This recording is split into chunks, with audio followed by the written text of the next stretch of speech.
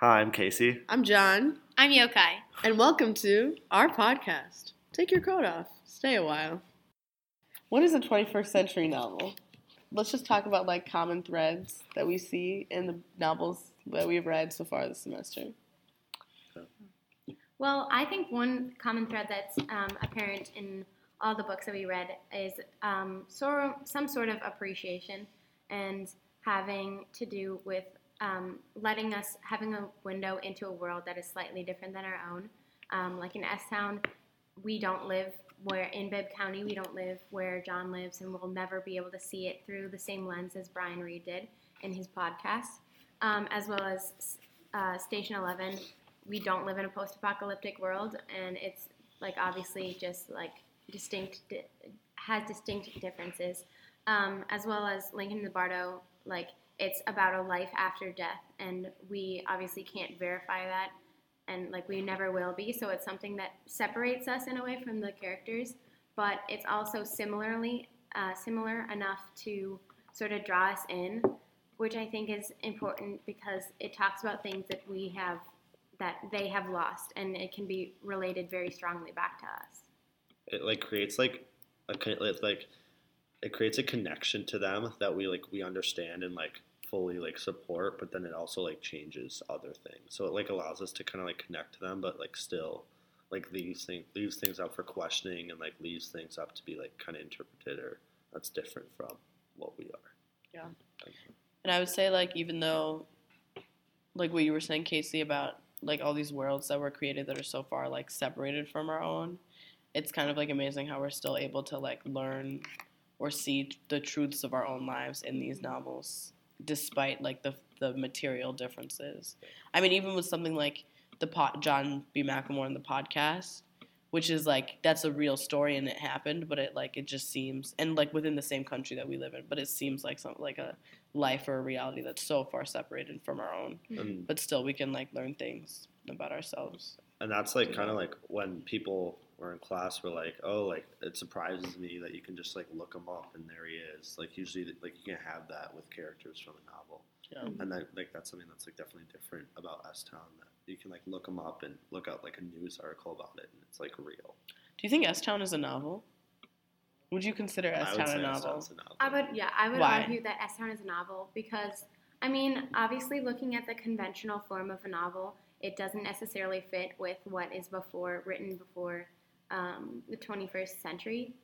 Obviously, just basically, it's not in the form of written work, which is one clear distinction, which has been noted in a novel as a work of prose. But I would argue that it follows, a life, and it does it in a way that, creates it as a character, which I think is an important part of a novel, as well as having, a formulation of the reader with the reader in mind or listener in mind, which I think makes it more of a novel. Also, you could just look at the transcript and still know what's going on. What's the difference between the transcript of the podcast and Lincoln in the Bardo? I mean, although they might be kind of different, it's still each person is saying something, and the sentences are structured in a way that you're not there, so someone has to say what is going on. Yeah. Well, I think also going back to, the idea that it is a separate world, but we are still interconnected with it. I think that all the authors that we've read this year have done a really good job of bringing, the reader into the novel. At least in S-Town, Brian Reed talks about when he's reading John's suicide note. It ends with, quote, "I would hope that all persons reading this can enjoy some of the aspects of life that I have enjoyed, as well as those aspects that I never will, and will take cognizance of the number of walking days he has remaining and use them prudently." And so that's how he ends his suicide note, and I think it's very important that, I mean, in a one way, Brian Reed and the people directly impacted by John's death, who knew him as a person outside of the podcast, would be the people reading it. Obviously, Brian Reed is reading it, but also it's a reflection on the listeners as well, because we are, in a way, the people reading it, the people listening and experiencing that same writing, and it's calling on us and asking the listeners to, to appreciate the blessings that we have in our life, because John explains how he knew that he had things, but he couldn't appreciate them, and he hopes that there are people in the world that realize what they have before it's too late. And I think that's not even unique to S-Town. You can see it in Station 11, where it's asking, the world is so different, and it takes into account that there are so many things that they don't have, but we still have, and we need to, realize that it is a blessing, and it's not just something that, comes naturally.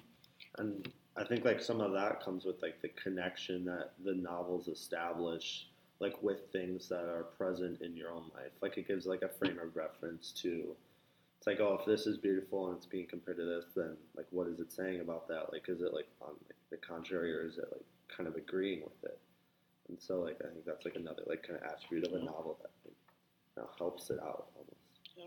And I also think that in at least two of the novels that we've read, there's also kind of more of an explicit consideration of the reader that you can see in the author's words. Ben Lerner literally in 1004 at certain points is dear reader, and he describes his reader a lot. He says I imagine my reader is someone who's on the perennial verge of existence. That's just I don't remember what page that's from. That's just a quote that I have remembered. And in Lincoln in the Bardo, there's the part where the Reverend is describing what he knows about what comes after the Bardo. And he talks about his use of specific words. He kind of references the fact that he's writing or thinking about these things.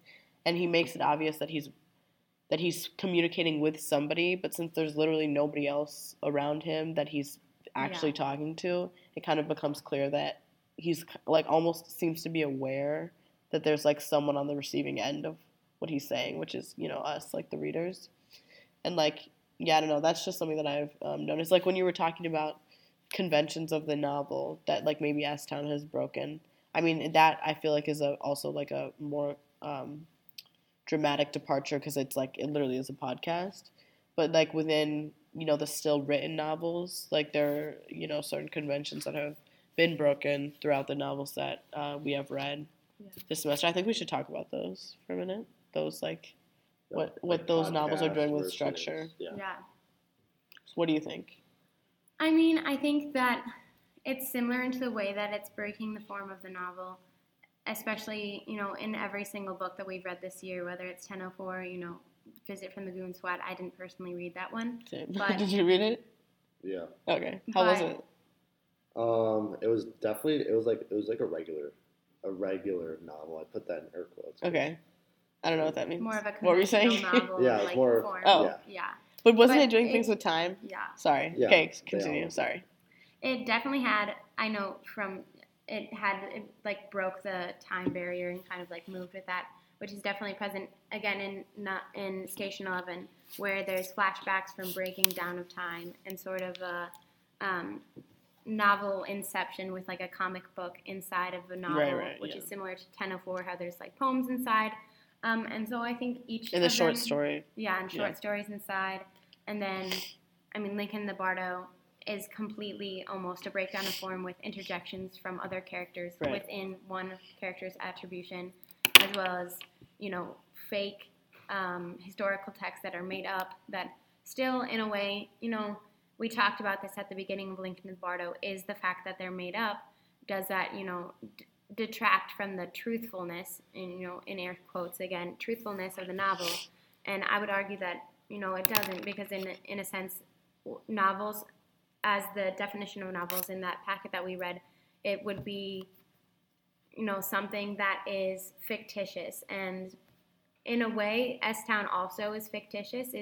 It's a separate world that is not our own, that is, has been crafted and is, changed in a way by Brian Reed's bias, whether it's not necessarily a malicious bias that is, purposely changing things, but, every person has a different perspective, and the way and what he chooses to include and how he chooses to include it in his podcast is, reworking, the structure of the entire story. So that's also a fictitious or work of fiction. that is still important. Like also to the reader, if you're like going like when I think of novel, I just think of like like kind of like a regular 300-page book, kind of with like reading it left to right. But like I feel like that like changing the actual structure of how the lines are has more of an impact than like what like the book may be doing with like time. Just because like when you're reading, How? Wait, what do you mean? So like I think that like Station 11, although it's like doing kind of weird stuff with time, like just like but it's just like going back and forth in Yeah. the stories. Okay. but like just looking at the pages, I know they look like regular pages. But like to me, Yeah, like, yeah. I feel like just like seeing that a novel is like a different format has like more of an impact than like kind of like an unexpected like time thing. Why do you think that is? Just because it's like more, it's like It's more much more immediately like apparent. like you Okay. like you're reading with your eyes and like how what you see like Yeah. changes, maybe like how you interpret it or something like that.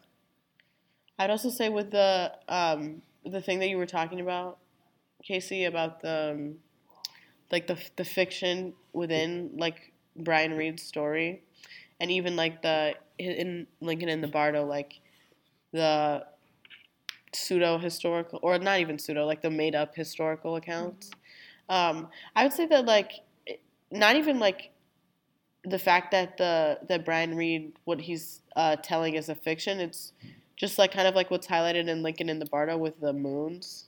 Yeah. Like you were Yeah. saying, just like there's like an emphasis on the fact that like everybody's perception is just like different. I think even within Ben Lerner's, like the way he like overly emphasizes the fact that he has authored this novel, like he says it a lot. Yeah. He says like I went to this this workshop, this retreat to write this novel, and it's the novel that we're reading. And he's like, oh, high six figures from my thoughts, and he's talking about the money he'll make from the novel that we're reading. So like he kind of emphasizes the fact that he's authored this novel, kind of like, you know, also emphasizing the like individual perspective of the whole thing and how this is just like one, you know, story, and it's not like this is not like any sort of like final truth about whatever. This is just the way that he's seeing things. I don't know. I feel like that's also something that I feel is in. I don't even know if that makes sense, but that's something that I feel like is also in a lot of the novels that we've read. Well, it Yeah. does make sense. Yeah, I feel like that's very reminiscent of a lot of the books that we've read, whether it's, you know, in some format, you know, taking cognizance of itself, and then also realizing that each story in a way is a, you know, or each person or, you know, group of, you know, experiences is all based off of so many people, so many, you know, different things that come together, whether it's, you know, the identity or like the structure of John B. McLemore is not necessarily, especially in the podcast, it's not necessarily just defined by what he thinks of himself. Mm-hmm. It's very like collective, you know, nature of what, you know, Brian Reed's own, you know, perceptions of John, whether it's Tyler's, you know, all the Cheryl Dotson, like all the people that, you know, participated in his life and were affected by him and are included in the thing. Those things are, you know, very important because all the people are, you know, making up of a collective story, which is, I think, even more, you know, important in Lincoln in the Bardo because, I mean, it's sort of a physical representation of, you know, the collective nature of experiences because, you know, it's not just one character telling their story. Every single character has input on what, you know, what makes up that one person. Do you think that makes it closer to like, gets closer to final true? I mean, I think that it's reminiscent of real life. I mean, every single person has their own sense of self and, you know, sees the world from their view, but also every person that you meet, every, you know, experience you have is contributing to, you know, what you view of that person or of that thing. And that the way you view people in life is, you know, very impacted by how other people view that same person. Yeah. And, you know, your sense of self can be very heavily impacted by what other people think of you and what you think of yourself. And, you know, the experiences, everything's based on the experiences and the things that you have had in your life that, like, make up what your next decision will be and impact that in a very strong way. So I think that, in a way, I mean, that's something that I found very included in, you know, the novels we read. And maybe that makes it reminiscent of a 21st century novel of a person and recognizing, like, the collective history of, you know, the world and everybody in it. Because I mean, like always, like the dominating perception is always just going to be like our own, like not even really because like not because of any like chosen selfishness, I guess, just because like by design, like that's just how we kind of are. Mm-hmm. So I mean, like I'm always seeing things like literally through my eyes, like I can't like be inside of your head or whatever. But like, so I feel like maybe the function, because I'm just trying to understand like what is the function of emphasizing the fact that there's more than just one way to see things or whatever. Maybe it's to make it like I don't know, provoke, to what point? Move us to be more aware of like the other things going on. Sorry, what were you saying? I think that it's kind of like a comfort thing. Like if we had like a solid, like very solid idea of who someone was, what something is, and you were able to magically almost transfer into another person and see it through their eyes. I feel like you'd be frightened. You would have no idea what's real anymore, just because like the person you transferred into is like can no longer like they don't see it the same way as you. Transferring into someone sounds familiar. I mean, I think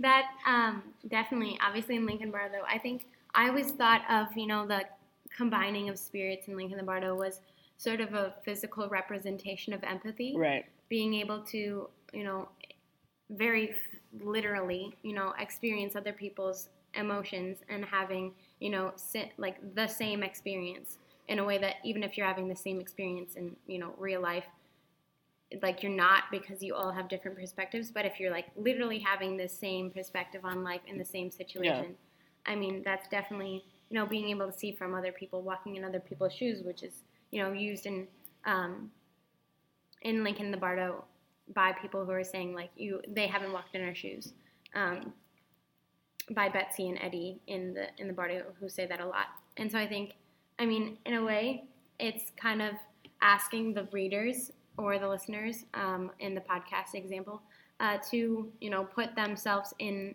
the shoes of the character, which I think essentially all novels and all works of art ask of, the people experiencing them to insert themselves and have it not be just, a work of art that is separate. I mean, every single work of art is a representation of, the world and the experiences that the artist had to get there. But I think asking us to put ourselves in it is very, important in the 21st century novel. And I think seeing that I saw that personally in the, idea of being, appreciative of the things that we have, which is seen, I mean, obviously in the end of S-Town, John's suicide note, he continues to talk about how, like, he just appreciated, he says, sometimes I took record players and CD players apart just to peek inside and admire the engineering of their incongruous entails. Sometimes I watched Laverne and Shirley, or old movies, or Star Trek. Sometimes I just sat in the dark and listened to the creaking of my old house. Mm. So just appreciating the things that are just even, the most simple and mundane things is very similar to, in Station 11 when they have the incomplete list and it says no more diving into pools of chlorinated water lit green from below, no more ball games played under floodlights, and then continues to go on to no more pharmaceuticals, no more flight, no more countries, no more fire departments.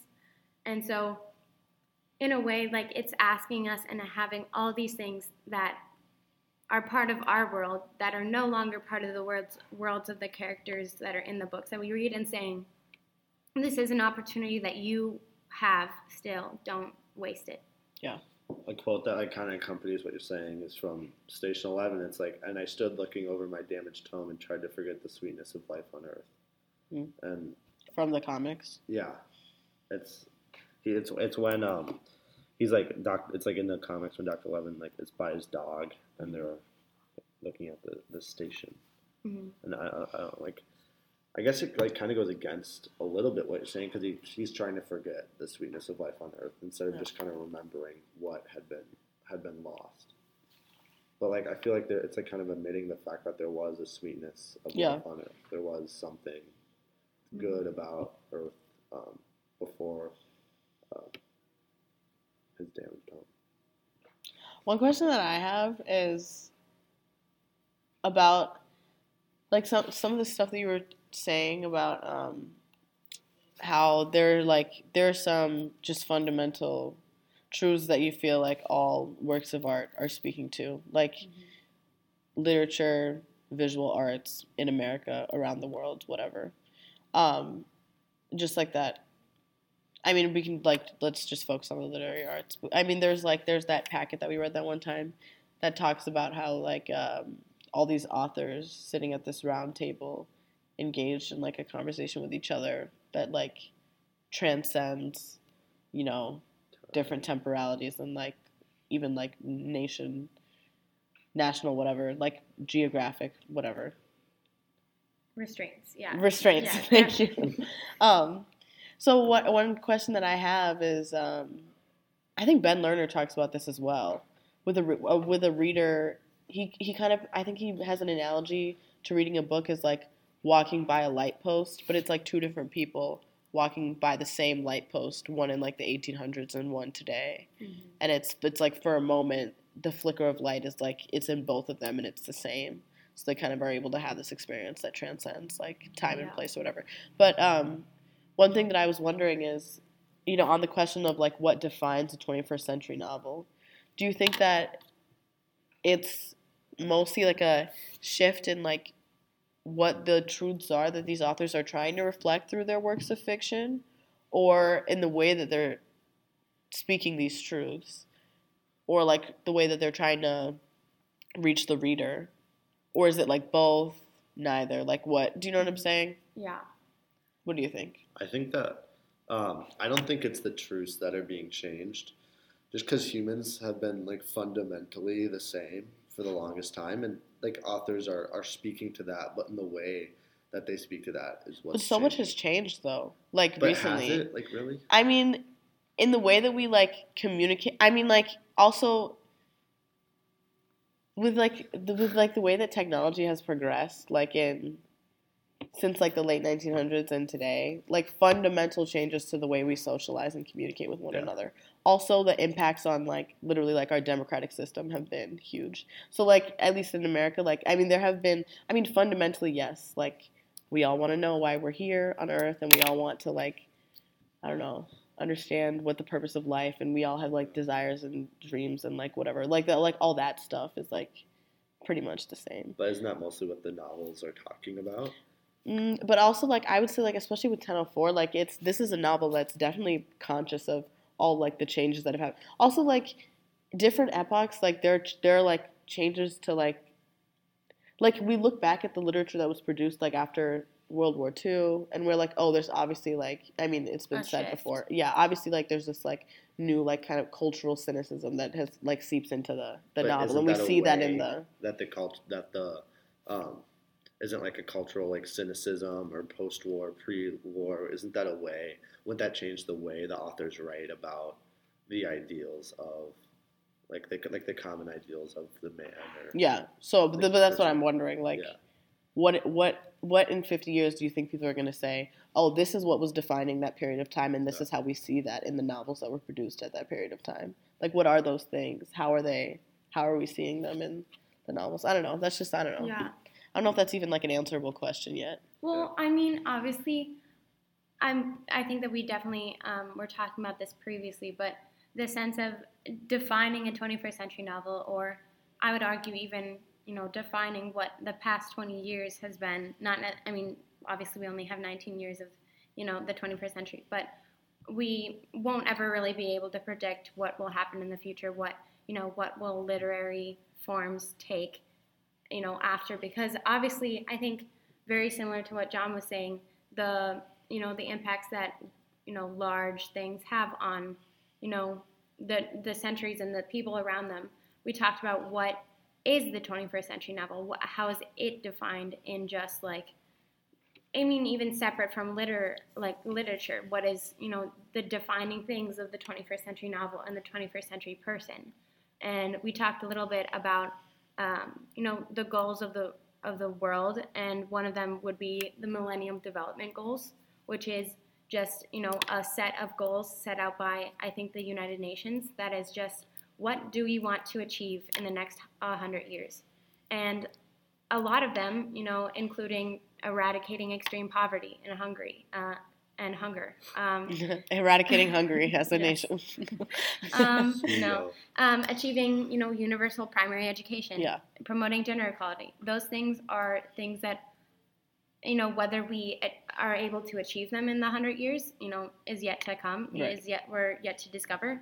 But, the idea of having a collective goal, as a globalized world to, solve issues that affect a lot of people, that I think, is reminiscent, and you can see that in how literature is defined, in creating empathy, having people, wanting to have a more interconnected world that, is pushed so much farther in today's world, used like with just technology and social media, like the connecting of the world, but like using that to do something good and solve the issues that have been, plaguing our world for, hundreds of years, and solving those issues is like, I think, a really important thing that you can, see in how that impacted literature. Yeah. And sort of like hand in hand with the emphasis on creating empathy is like the emphasis on the possibilities of collective progress, and that we've seen in I think all of the novels that we've read, and especially like in the endings of those novels, like they're like all of the authors seem to be like turning towards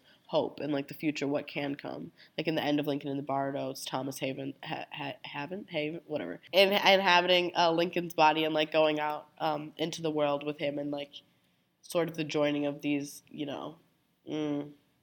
people who are at conflict. I don't know how to, because like the Civil War, and there was all that, the tensions, the racial tensions, and this is like an image of possible, or like a image of like a hopeful image of the future of the racial relations in America or whatever. And then at the end of 1004, like Ben Lerner's like, I would like to say something to the school children of America, mimicking that speech. And then he switches to future tense, like literally pulls the novel into the future, is forward-looking, and the same at the end of Station 11. Yeah, Station 11. With like the arrival and departure gates. Yeah, the boats, whatever. And then also even the podcast, like ending with a beginning, ending with an origin story.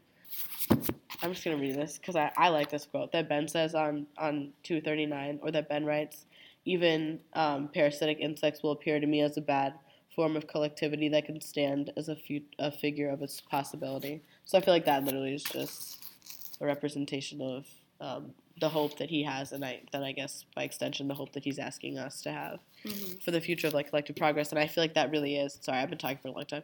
I think that really does is like going hand in hand with like what you're saying about how we live in a more and more like interconnected world, and so like this, we have the opportunity to more than ever before be aware of like what it is that we all want to achieve, and I don't know, whatever. I don't remember what I was saying actually. I think that. What were you talking about before? She was talking about like the world values, like the list Millennium of collective what we want progress. to accomplish by.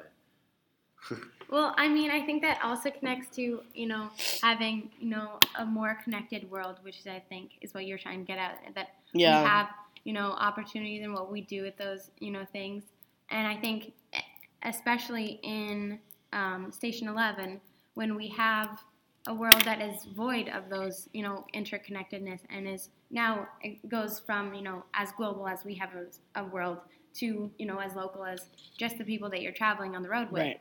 And I mean, I think at the end, Clark does a really good job of zooming out and saying, he says on page 332, he has no expectation of seeing an airplane rise again in his lifetime. But is it possible that somewhere there are ships setting out? If there are again towns with streetlights, if there are symphonies and newspapers, then what else light can this world awaken? Can this awakening world contain? Yes. And so it's, I mean, in a way, we are the world that will, like, we are the world. We will see, we live in a world that we will see airplanes rise again. Yeah.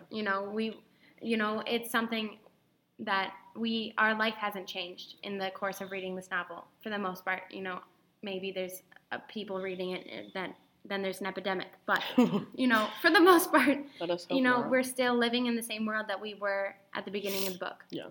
But we are called on by Clark, by the people in the novel who have been separated from the world that we live in. And they're saying, the world that you live in is untouched by the plague that we're experiencing. However, fictitious or, it's not, happening to, real people, but it's happening to these characters, which makes it real enough. We enjoy all the things that the characters live without. So we're called to appreciate the things that we have. And that's, I think that's also stated really well in Lincoln the Bardo when President Lincoln comes and visits Willie. And he says, all gifts are temporary. I unwillingly surrender this one. And that you for it, and thank you for it, God or world, whoever has given it to me, I humbly thank you and pray that I did right by him, and may, as I go ahead, continue to do right by him. So I think that saying that all gifts are temporary, it's very, acknowledging the fact that, we have things in our world that we will have, but we need to realize that they could be gone, which is, obviously in Station 11 and in S-Town, realizing that, he didn't appreciate everything in his life. And so it's saying all these characters are giving us an opportunity to say, yeah, I live in a world that's not very much different than these people. I, have the same things in life that I should appreciate and I should, see as a thing, that's important. Yeah. I think that's hard, though. I think that just because, it's so, readily accessible to us that we, can't even imagine. Or it's hard for us to even, fathom having a life. All the stuff that we have that they don't have in the post-collapse yeah. world. I know, I'm, kind of agreeing with you, Casey, that, it makes sense that they're trying to get you to appreciate, the things that they don't have that they had and we do have now. But I feel like it's just so hard for us to do that because we've had it for so long, and I think the only way to get to that point of appreciation is to not have it anymore, or the wish of appreciation. I would definitely agree with that it's, it might be easy to realize that, there are things in life that we won't have, but it's not until you lose, if you lose it and then you realize that you don't have it, that somehow, having it separated from you and not having access to it every day, you realize how nice it was when you did. And so, I don't know, I think that is just, something that the novels are doing, and, hopefully, people are able to respond to that. Should we take a break and answer some questions? Oh, and then talk about whatever afterwards? Yeah. Do you have a question? I don't have a question. I have one. Okay. What's about to get much better? One thing in a life? Yeah, anything. Life thing? Just what's about to get much better. What's about to get much better? You want to answer first? I think, not really, pressure, but just kind of the back of the mind, thinking about certain things, and then, I don't know, I feel like once they're gone, what things? I'm it's a cop-out answer, but college and yeah. just once that's done, yeah, then just I feel like my mind will just be a lot more at ease. Yeah, and I don't know, I won't I'm not a super stressful person at all, but I feel like I'll just be okay, I don't know, I'll be at ease. Exhale. Yeah. I don't know. That's a good one. It's about to get much better. I would say, the time I spend at my house is about to get much better because that's a good answer. My siblings are coming home for Christmas, and they come home. One of them comes in a week, and the other one comes home in 2 weeks. So. Don't you have how many siblings do you have? Yeah, I have 3 siblings. Are you the youngest? Yes. Yeah. So my eldest brother is already home, and then my sister and my other brother are coming home. What's the distance between you and the oldest? 7 years. Okay. So I have a sister who's 2 years older than me, and then a brother who's 5 years, and then 7 years. What about you? Just your sister? Yeah, I just have a twin. Are you the younger one or the older one? I'm the older one. How many minutes? 1. Okay, you're the same age. No. Exactly the same. That 1 minute. Important. That 1 minute's important. You hold that 1 minute against her? Have you ever used it against her? No. Definitely. All the time. It comes out though. It comes out. I'm the oldest one, so it doesn't matter. Well, we never fight, so. Really? Yeah. That's nice. What's yours? You never said yours. I would say that one thing that I feel is about to get much better is a playlist of mine that I've been making for a while because, judge me if you want to, but Harry Styles' new album is coming out tomorrow. Just released Fine a song. Line. Yeah, he just released Adore You on Tuesday. Okay, here's the thing, though, about Harry Styles. One Direction, yeah. Okay, he was in that band. But what he's doing now, his music is... It's better? It's better? I think it's better. I think it's better. More soulful. I think it's better too. You guys like Harry Styles? Well, like I just like I'm happen not, to like- listen to the song. Yeah, I don't I'm know not why. like, oh my goodness, diehard Harry Styles fan. But like, you know, he has good songs that he's coming out with. Very good songs. Anyway, should we go back to our Yeah, discussion? Final thoughts, reflections on the question of what is a 21st century novel. John, You want me to start? go ahead. I think like contrary to the past, like a 21st century novel can be kind of in like any medium it like wants to be in. It just has to like comment on like have an underlying kind of theme that all humans kind of value or experience at some point in their life, and there have to be certain parts of the novel that like the reader can connect to almost like instantaneously, but then other parts that where it kind of like leaves it up to question and kind of like keeps you like grounded in the parts you're connected to, but also like lets you explore like what you want based on the like through the parts you don't explore of the novel or you don't know of the novel. Yeah, I would argue that a 21st century novel, essentially, like John said, it has the opportunity to break form in ways that we've seen in S-Town with, you know, is a podcast a novel? And I would, like we had talked about previously, I would argue yes. And then also it's obviously breaking form, but it does stay true to the point of, you know, it is a large work of a large literary work that, you know, comments on the fact that we're all essentially, you know, very similar in the ways that we have our world. And that's shown through, you know, these different worlds that are separate from our own and are distinct from our own, but also have, you know, topics that can, you know, apply to everyone. And it's more of a broad thing that is calling on the readers to do something more with their life. Okay. Yeah, I agree with both of you. I feel like the 21st century novel, maybe in form, is a little bit more unconstrained than novels of the past, although there have been, you know, more sort of experimental novels since the novel was started. But I think that maybe the new sort of conventions of the 21st century novel are a result of the way that the prose of the past and the very strict structure of that prose has failed to reflect accurately, like, you know, the inner workings of someone's mind.